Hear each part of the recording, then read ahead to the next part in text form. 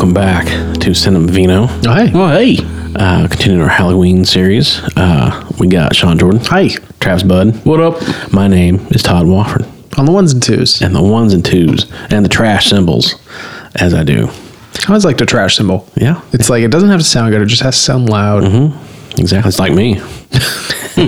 That's just the rule I live by. Just I don't have to be good, just loud. Yep. I just have to carry. So this week we're going to do The Crow. Interesting pick. Got a lot to talk about on that one. But first, we are drinking the Executioner, which is a red. I'm going to call this a red blend. You can call it a Shiraz if you want to. But it's mostly Shiraz from Australia. Victoria, Australia, which is south central Australia. It's kind of east of Adelaide. I'll be honest, Australian geography fucks me up. Oh, I had to look it up on a map. So. Okay. Full disclosure, I wasn't exactly sure where that fell. Is Sydney in Victoria? I don't think. I think it's in like New Melbourne. I don't know. I think Melbourne's in New Melbourne. Probably. And then I thought that was kind of toast. But I don't know. New Melbourne. I hope we don't have any Australian listeners. We don't anymore, if that's the case. I'm turning this off. Yeah. Gonna turn off my transistor radio. So the Executioner is a 85% Shiraz, 13% Cab, and 2% Viognier. You'll commonly see Viognier mixed with red wines like Shiraz to kind of soften them up a little bit. Spell Viognier. Viognier. It's a white wine, and it's just a dollop in there. V-I-O-G. What? There's a G in there? Viognier. Viognier. There it is. Huh. I knew that, but for our listeners. Travis showing off his wine knowledge for you. If you had to do that in a spelling bee, how would you do? I don't think I'd win. I knew that there was a G. You just told me what it is, and I still can't spell it. V-I-E-G-N-I-E? V-I-G. V-I-O-G-N-I-E-R. Viognier. Viognier. Mm-hmm. No. So it takes a little bit. It's like Gewürztraminer. You got to practice it a couple Pretty times. sure you said the word nog in there. There's a niner in there somewhere. An ampersand? Ooh, that's good wine too. Ampersand. It is. So this is from the Sheerness estate in Australia. So they are a Greek family that moved to Australia, opened up a pretty good winery. All their wines are, you would think, legal themed, but to me they're more spiritual, like judgment themed. There's the guilty, the innocent, the executioner, sweet justice. All their stuff is, I think there's innocent bystander. They're all almost like spiritual judgment rather than, especially when you look at the labels, they don't strike me as legal. They're more like death and, pearly gates kind of thing. That's gross. I don't do Greek. So for the record, Melbourne is in Victoria. Okay. Adelaide is not in Victoria. Adelaide is in South Australia. Mm-hmm. Sydney is in New South Wales, northeast of Victoria. Interesting. Yeah. Of course, their geography's all upside down, so south is actually north, right? Where's Newfoundland? Reference? Yeah. Newfoundland, that is in Canada. Mm-hmm. Newfoundland? Yeah. Oh. Yeah.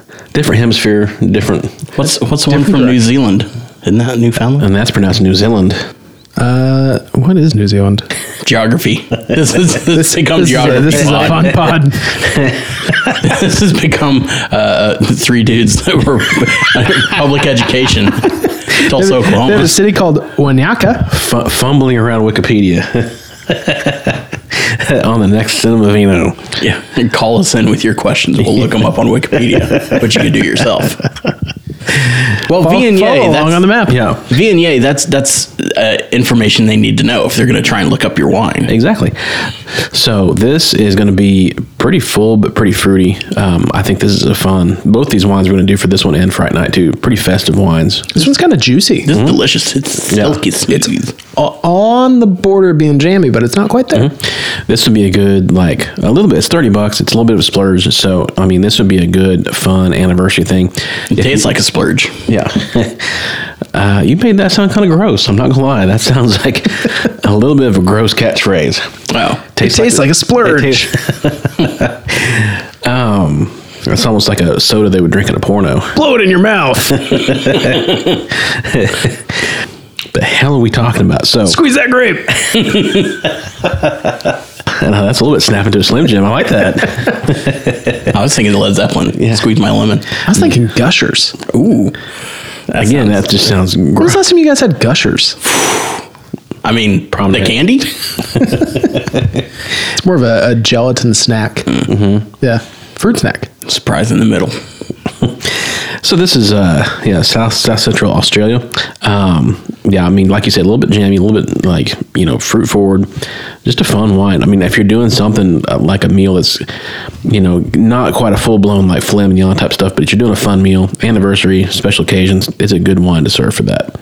It'd be a good one to bring as like a, we're getting close to the holidays. You got to bring something around to, like a Halloween party. This would be great for a Halloween party if you're bringing a bottle. Yeah, exactly. And if you're wearing kind of a more like a goth style costume or something kind of morbid, the label would be kind of fun to go with it. Yeah. Because it's kind of like a burly Grim Reaper on that label, with a big That's a band name. 14.9% alcohol. Burly Grim Reapers. Yeah. 14 behind? That oof. Okay. That'll get you. That'll get you. And then they'll go to work on you. But so fun. If you're looking for a good kind of, I call this mid range price wise now, Executioner by Shinas. So we're going to talk about The Crow. This is one I wanted to do for a while. It's been on my list, on my radar. And this was Taylor's pick, right? It was Taylor's pick. Fucking bastard. And I think this is I've missed out on so many of the ones like RoboCop and Dread I missed out on. Mm-hmm. Tay's missing out on Crow. Mm-hmm. I missed out on Clue. Tay's doing a walkabout right now. But he's actually in Oklahoma City. So he's doing a walkabout in the city. He's at Shinas Estate. So if you see... Isn't he in New South Wales? He is. He's in Canberra, which is in north-south... North-South Wonderland. Capybara. Exactly. So this was released May 13th, 1994. On a Friday the 13th? Maybe so. I mean, that would fit the movie. Probably not. Very well. I mean... May 13th, what year? 94. This grossed $94 million against a $23 million budget. So this was a hit. Ooh. And I remember this being a hit. And I hate to say it, some of this is due to the publicity around the movie and what happened behind the scenes. But we'll get to that in a second. So this stars Brandon Lee. It was a Friday the 13th. Yeah, nice. that fits the movie so well. Although, again, if I were the people making this, I would stay away from all bad luck as much as possible. Well, it's kind of too late for that. Yeah, I guess so. But yeah, Brandon Lee, son of the late martial arts superstar Bruce Lee, and what would be his final and posthumous performance. This was directed by Alex Proyas, who also directed Dark City, which we covered for this pod. Oh, shit. Okay. Mm-hmm. Very similar vibes. The cityscapes are a lot... Predated Dark City, or? Yeah, Dark City's 98. Mm-hmm. Okay. Because I looked that up exactly because of that reason. Very basic plot to this story, not a whole lot in terms of story. This is an ugly, near-future Detroit, set on Halloween Eve or Devil's Night, October 30th. Criminals have ripped Detroit to pieces. Eric Draven. Are you still on RoboCop? Yeah. Did you scroll down on the note? Yeah, this is the second, sundered Detroit movie we've done. So there you go. If we do 8 Mile, it'll be 3. Does Marshall Mathers go fight crime? In a way. That's a movie I would watch. I would watch that with shit. poetry. Yeah. So Eric Draven, aspiring rock star, and his fiancee, Shelley, played by Sophia Shinas. Her name is Shinas. So how about that? Hey, look at that synchronicity. What are the odds? Are killed by a group of violent thugs. 1 year later, Eric rises from the grave on Devil's Night the next year as an undead, superpowered vigilante.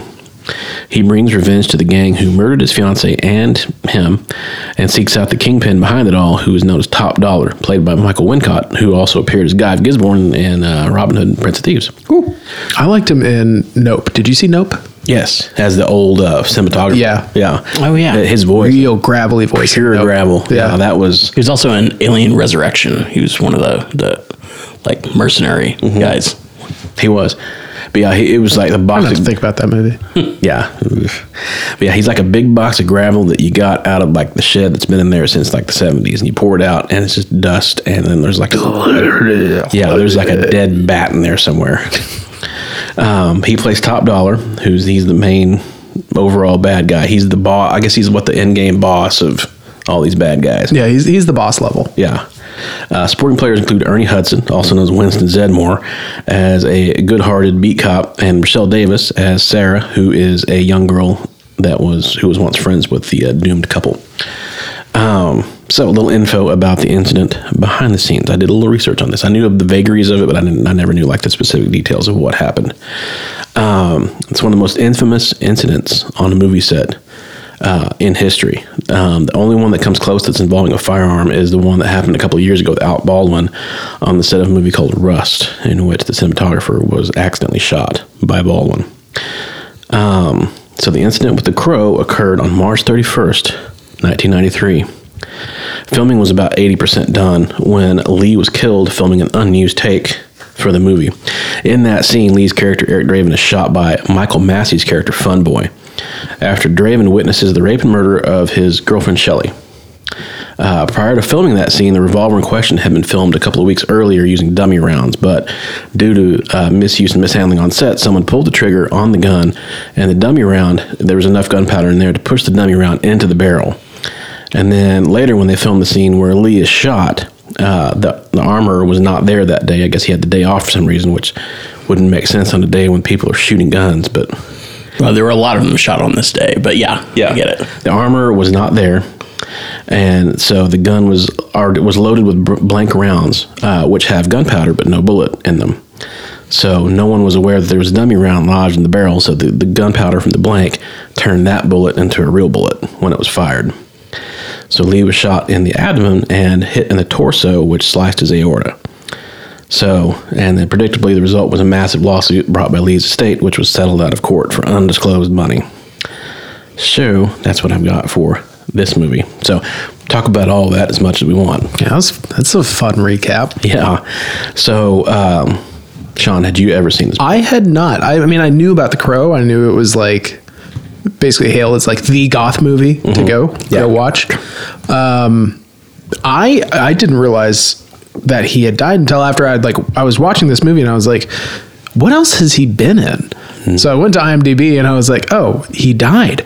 Oh, he died in 93. When did this come out? It came out in 94. Yeah. And then I started reading more and I was like, oh shit. Okay. Yeah. He died on set. Ugh. Yeah. With, I think about 8 days left of filming. Yeah. So they had to, we'll talk about that in a minute. They had to do some creative stuff to finish it.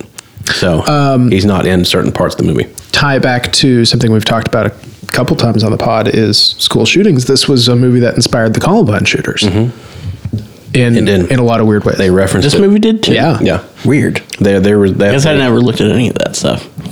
I read a book about them a couple of years ago. Now they had artwork that was inspired by this movie drawn in their notebooks. Which is kind of the antithesis of what this movie's about, right? Yeah. So fuck those guys. Yeah. But this movie kind of had like a weird power in the 90s of just like, there was a lot of the satanic panic. There was a lot of like anti-goth, for lack of a better term, like anti-goth mentality coming from a lot of, especially in 94, there was a lot of that coming from Tipper Gore and Hillary Clinton. Censorship. During the re-election. Crusaders. The censorship crusaders, the pearl clutching. That was a big part of their campaign for 94. So this movie kind of fell in those crosshairs. Yeah. Along with, rap music and curse words and songs led to a lot of like fucking kids bop coming out. So thanks, Hillary. Yeah. Love that. But no, this movie had a lot of power in the 90s just because I think this was one of the first like big portrayals of like goth culture, and it was just like dark and edgy. It's kind of a goth death wish. Yeah. It's almost like an undead goth. I hope you treat me like shit and I come back to haunt you after I die. Yeah. I'm going to hang out in graveyards because it's cool. And I'm going to ride my skateboard and I'm going to wear stockings and I'm going to be moody and I'm going to hang out with a cop and eat hot dogs. Pull my hair over my eyes. Yeah. Yeah. Well, we can get into emo. That's a whole thing that came in the 2000s. But very much connected. There's a through line there for sure. It's a sequel almost to this. Yeah. Follow up. But, I think this movie was like a counterculture, like cornerstone. Like there were a lot of people that hitched their wagon to this movie just because it was a portrayal of a culture that was, not as popular. And watching it now, 20 years later, it is 30 years later. We're 30 years later. 29, yeah. Jesus. Exactly. It's real angsty. Like it it permeates this. And my initial reaction, because I didn't realize that they had to do a lot of like creative editing because, the main character died. Early use of CGI too. They heavily CGI'd it. There was a lot of like really heavy-handed cinematography early on. There was a lot of like jump cuts. There was a lot of like zoom ins on things going from hand to hand, like people dropping things. And it's like, why? This feels so awkward and forced. And it's like, okay, it's awkward and forced because they couldn't actually show 20% of the movie. Yeah.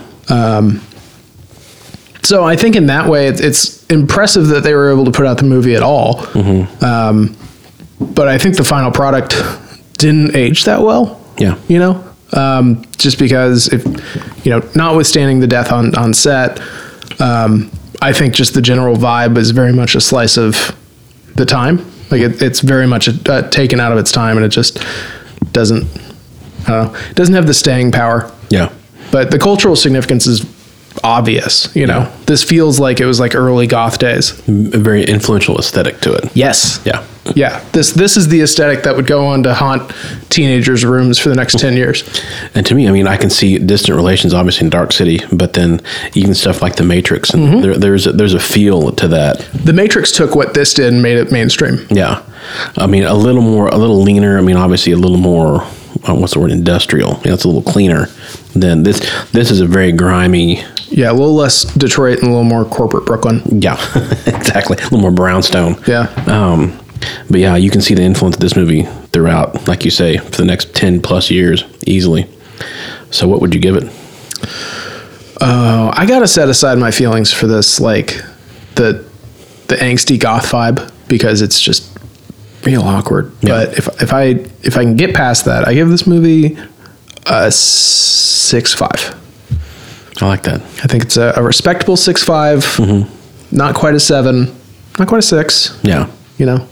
That's good. Yeah. And I'm glad to hear that opinion of someone who hadn't seen it or experienced that nostalgia of it from back in the day. Yeah. So for me, I remember what a big deal it was when it came out, even because of the situation behind it. It attracted a curiosity. I was going to say, it probably built a lot of hype at the time. Yeah.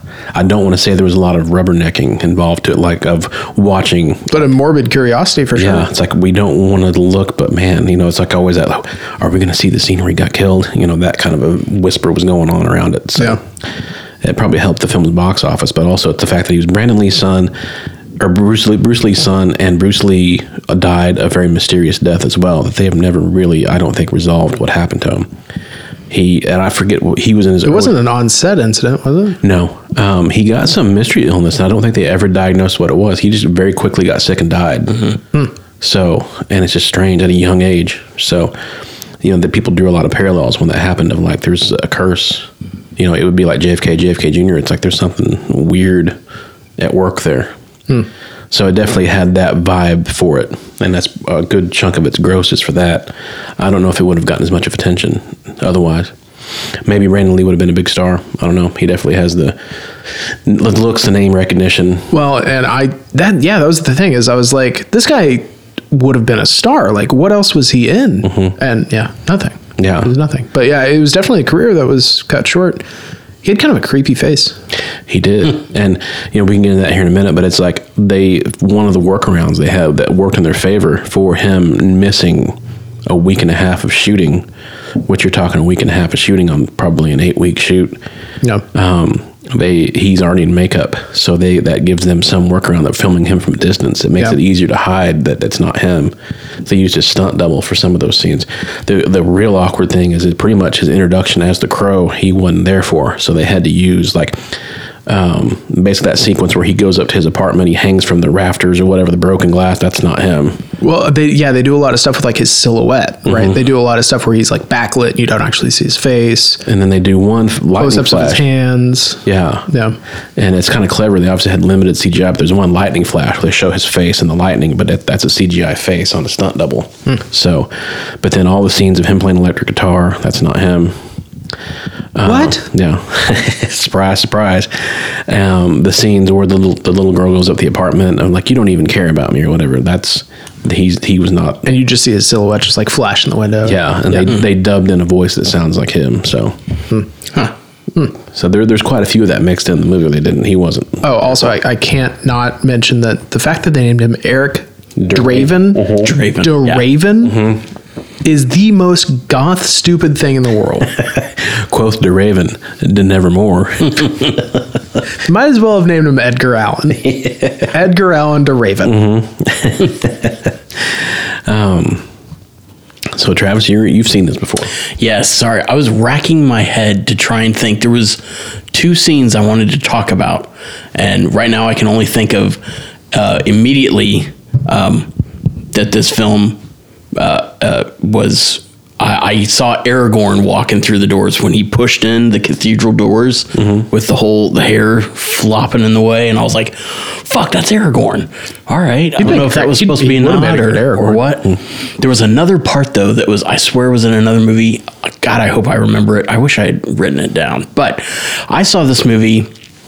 Rented it from Blockbuster back in the day because I knew it was comic book related, and I'm all about the comic books, and I was. Rented it and was watching it, and I was like, I think I made the wrong choice. I don't know if, some of our listeners that are, my age and older that remember Blockbuster or Hollywood Video will get that buyer's remorse when you can only get like 2 videos that your parents will let you watch for the weekend, or you can get a game or something. But I got this movie. I was like, oh, okay, this will be something different. And I get home and I'm watching it. I was like, fuck, I wasted this. This is a lesson. So I didn't super love it. And I didn't remember much of it. I just went into the scene back then. The whole, I know this, people talk about the soundtrack all the time, that it's a great soundtrack. All these like grunge tracks and everything. And just the feel of it. The first thing I loved about it this time around, it was a whole new ball game. I really loved the cityscapes coming in from the beginning. And I was like, this reminds me of Dark City. And I hadn't even looked it up when you said came from Dark City later. I was like, oh shit. Yeah. But it already put me in the mood stylistically for what we were going for. Yeah. And I know everybody, they likened this to Gotham City. And it reminded me of Batman, where he's going to up the cathedral again to chase down the villain. I actually thought that I hadn't seen this movie when I started watching it. What was his name? Michael Wincott, that played Top Dollar? Yeah. I thought I had watched like the sequel, City of Angels or something, because I was like, isn't Michael Wincott in it? Is it City of Angels or Crow's City of Angels? It was the Crow, but something like that. It something was like of Angels City of Death of Angels or something. was Nick Cage. Because I forget who that, because they obviously had other. Daniel. Cinematography by Darius Walski, and the production designed by Alex McDowell. And the cityscape was designed by McDowell, and the production team was described by McCarthy as rendered imaginatively. So I'm going to give a shout out to Alex McDowell because I loved it. Good looking movie. Yeah, The Crow City of Angels is the other. It was? Yeah. Okay, I was about to look it up. And I want to say It's a 1997 video game. I thought I had watched that one when I started this, but it wasn't until I saw Top Dollar I was like, okay, shit, this is the movie I had seen. Yeah. I actually really dug it this time around. I'm going from watching it at like age 12 or 14 or whatever to now. I see what they're doing, and I appreciate it a lot more than I did then. Yeah. Then I wouldn't have given this movie the time of day. I didn't. A lot of these that I liked back then, I would buy on VHS or DVD, so I would have it around to watch. This one was no thank you, and I never watched any of the sequels. This time around, I absolutely loved it. I was on board. I think because I couldn't quite define his powers back in the day, and I also didn't like comic book movies where only the superhero had powers. If he didn't fight another guy with powers, I was like, this isn't fair. Well, they did the opposite. They took his powers away. That's right. Well, I mean, yeah, they always do that. If nobody can fight Superman, they somehow take his superpowers away. Like, haha, now. I was like, you're just saving money. That's just like the greatest movie ever, Meteor Man. He was the only one with meteor powers, and until somebody else picked it up and they got powers, and then they had a whole super fight showdown at the end. But that's a podcast for another time. But yeah, he's just like, in D&D terms, to get nerdy, he's a revenant. He's come back from the dead to exact revenge on his murderers. And normally a revenant, at least in D&D terms, a lot of times they only have 1 year to like come back to life to have their revenge or whatever. And they basically can't be killed. They're undead. They keep getting shot down and then they'll get back up. Now, are you implying that Top Dollar is a paladin? No, not quite. I'm just saying that Eric Draven is a revenant with a crow familiar. There he is. And I was trying to place his powers because obviously some of them are a little bit vampiric. He has some kind of vampire-esque powers. Well, he's just undead. He just keeps healing and coming back. So yeah. But yeah, and he could see through his crow's eyes like a warg in Game of Thrones. Yeah. Lot of gunfights in this. Oh, I remember unlimited ammo. I remember the other scene. Dark Knight, where Heath Ledger comes in and is talking to all the other. I remember that. As soon as he walked in and was like, "Hey guys, here I am." The only thing different, I mean, they both had the hair all in the face and the white makeup and the black eyes. I'm like, oh my god, I love Dark Knight, and I've seen this movie. I never would have made that connection, but as soon as he showed up, I was like, fuck yeah. I thought about that as well. Yeah.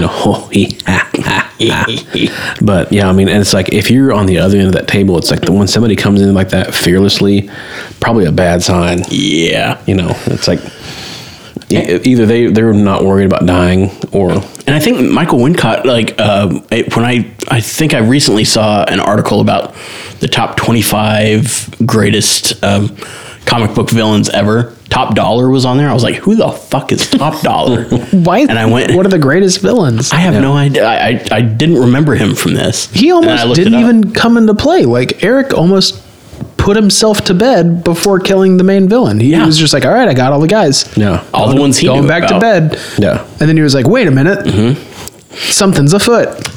But he does, the bad guys do have kind of a thing. Like his half sister, Bai Ling, in this has kind of witchy type powers. So she's the paladin. Yeah. Well, she's like the witchy gal. But just like in Robin Hood's Prince of Thieves, that Michael Wincott was also in.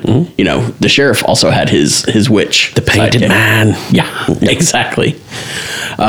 So I'm with Sean with this. I give it a 6.5. I was very pleasantly surprised this time. And I'll probably watch this again very soon. Yeah. Oh, just go back to the cast. I will say that the guy from The Warriors is one of the bad guys in this. Yeah. Oh, yeah. And it took me a while to place him. Yeah, because he looked completely different. I think he's the one that gets strapped to his car and they exploded. Yes. Yeah, behold, the devil stood whatever and saw how awful goodness is. Paradise Lost. Yeah, T-Bird. Yeah. Yeah. I couldn't. David Patrick Kelly.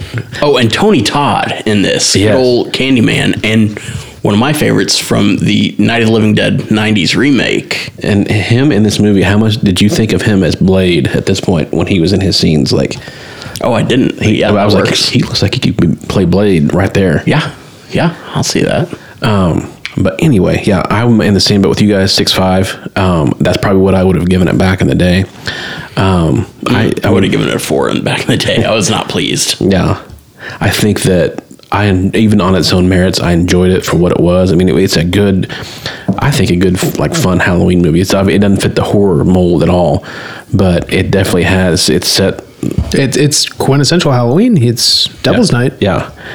And I mean, you got basically an undead vigilante superhero. Wait, also, if this is supposed to happen on Devil's Night, I feel like this movie spans like 4 days. They keep being like, it's Devil's Night. I'm like, the sun has set like 5 times. Yeah, I think he got brought back a couple days before then, because didn't the little kid, she wakes up and her mom's making her eggs and stuff. There's a couple days before that, I think. Yeah. That he got. Yeah, but like Top Dollar is like, it's Devil's Night. You know what that means? Yeah. But don't do it. Yeah, because he does say, are you coming back tomorrow night? And like, you got to go find out what happened to this pawn shop guy. Oh, who was? Oh, no, never mind. He was in Lebowski. Oh, yeah. He's in a bunch of stuff. Fuck are the Knutsons? Yeah. I'm a fellow brother, Seamus. But yeah. Is he not the... No. He I guarantee you IMDb that guy. He's could have swore, isn't he the stepdad in Matilda? I would not shock me. Oh, yeah. I think you're right. Because, I mean, it's like, he's one of the people you won't see him and you think... Well, and Matilda is Danny DeVito. Yeah. But was he the evil... Like, I feel like... I think he's a villain in that, yeah. I feel like he's in Matilda. Let me check.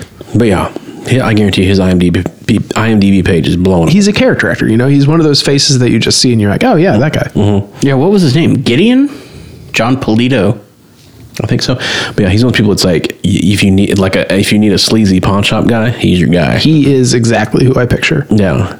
Or if you need, basically, or like an NPC in Seinfeld or something. Yeah. You need somebody for the gang to interact with and just be weird. He's your guy. Oh, I will say, okay, looking at Wikipedia, I forgot, there was filmed scenes with actor Michael Berryman as the Skull Cowboy, Eric's spirit guide, but his scenes were cut from the finished film. Yeah. Wait, they had like a cowboy like spirit guide? Yeah. This guy who's also...